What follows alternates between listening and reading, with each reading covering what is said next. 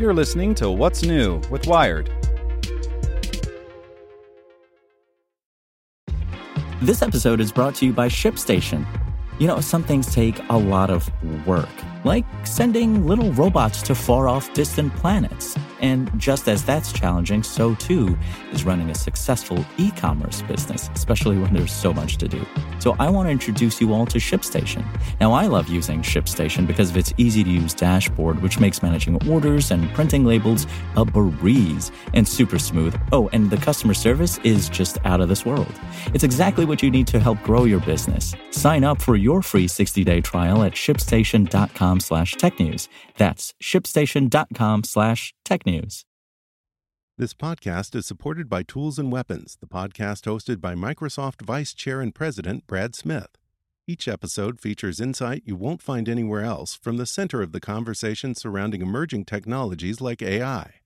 Right now in the podcast, you can hear a special episode where Brad Smith lays out Microsoft's vision for a vibrant marketplace driving the new AI economy.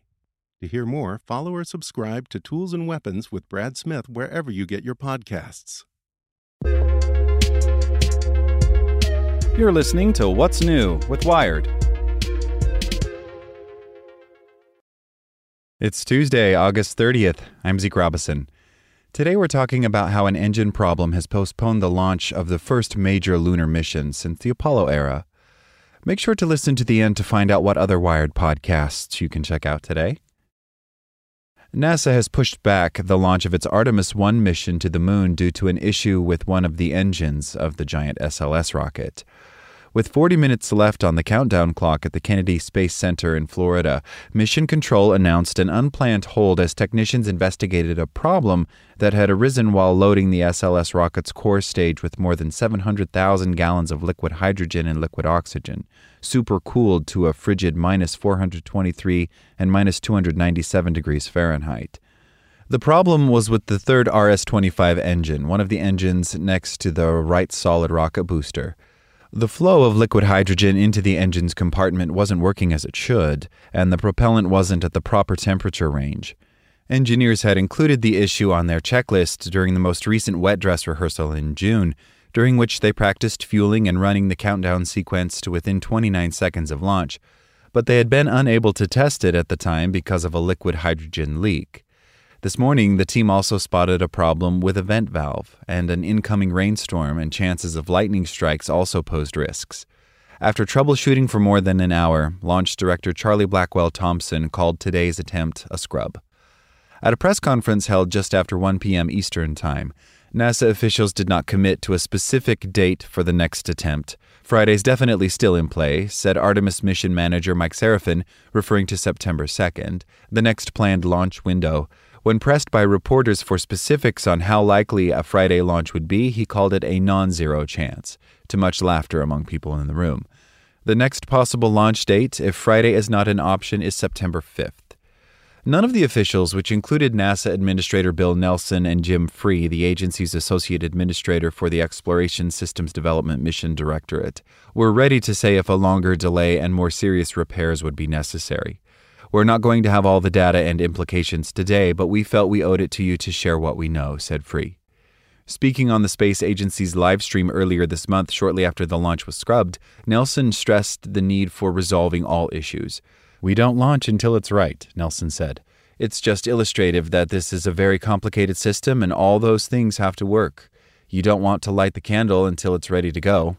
He cited the example of the 24th Space Shuttle launch in 1986, which was scrubbed 4 times before launching a flawless mission.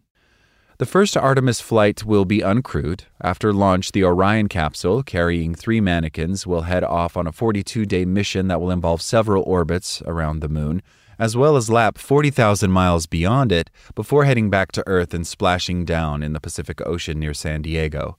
Its re-entry will serve as a test of a new heat shield material called Avcoat, and the mission will also collect performance metrics throughout, as well as radiation data from sensors worn by the mannequins. NASA and its international and commercial partners aim to make the mission the first of many, as the space agency's ambitious Artemis program moves forward. In mid-2024, Artemis II will carry 4 astronauts aboard Orion as it performs a similar maneuver around the moon. Then in 2025 or 2026, Artemis 3 will bring astronauts back to the lunar surface, including the first woman to land on the moon. Artemis 4 in 2027 will deliver the Living Quarters module for the Lunar Gateway, a new space station to be assembled in orbit around the moon. Astronauts on future missions will add to that station. There was a lot at stake this morning for the SLS, which is the rocket design NASA plans to use with different variants and capabilities for these Artemis launches. Its development faced numerous delays and budget overruns, and at one point it wasn't clear it would ever fly. In June, when NASA rolled the SLS out to the launch pad for a wet dress rehearsal, they discovered the rocket needed some repairs to address a faulty helium check valve and the liquid hydrogen leak. After making these fixes, they returned it to the launch pad on August 18th, and then 4 days later declared that the SLS had passed its flight readiness review.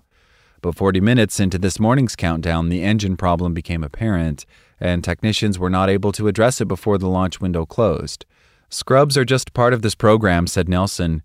When you're dealing with a high-risk business and space flight is risky, that's what you do. You buy down that risk. You make it as safe as possible. And of course, that is the whole reason for this space flight, to stress it and test it and make sure it's as safe as possible for Artemis 2 when we put humans in the spacecraft. Make sure to check out our other Wired podcasts. Today in Wired Business, raising startup funding used to be easy. Not anymore. Checking in on Wired Science, as students return to school, many will find restricted campus access to abortion services and information, and perhaps reproductive care in general. And on Wired Security, we look at the privacy flaw threatening U.S. democracy. Without robust federal protections, the country's widespread mass surveillance systems could be used against citizens like never before. Listen to these stories and more at wired.com/podcasts.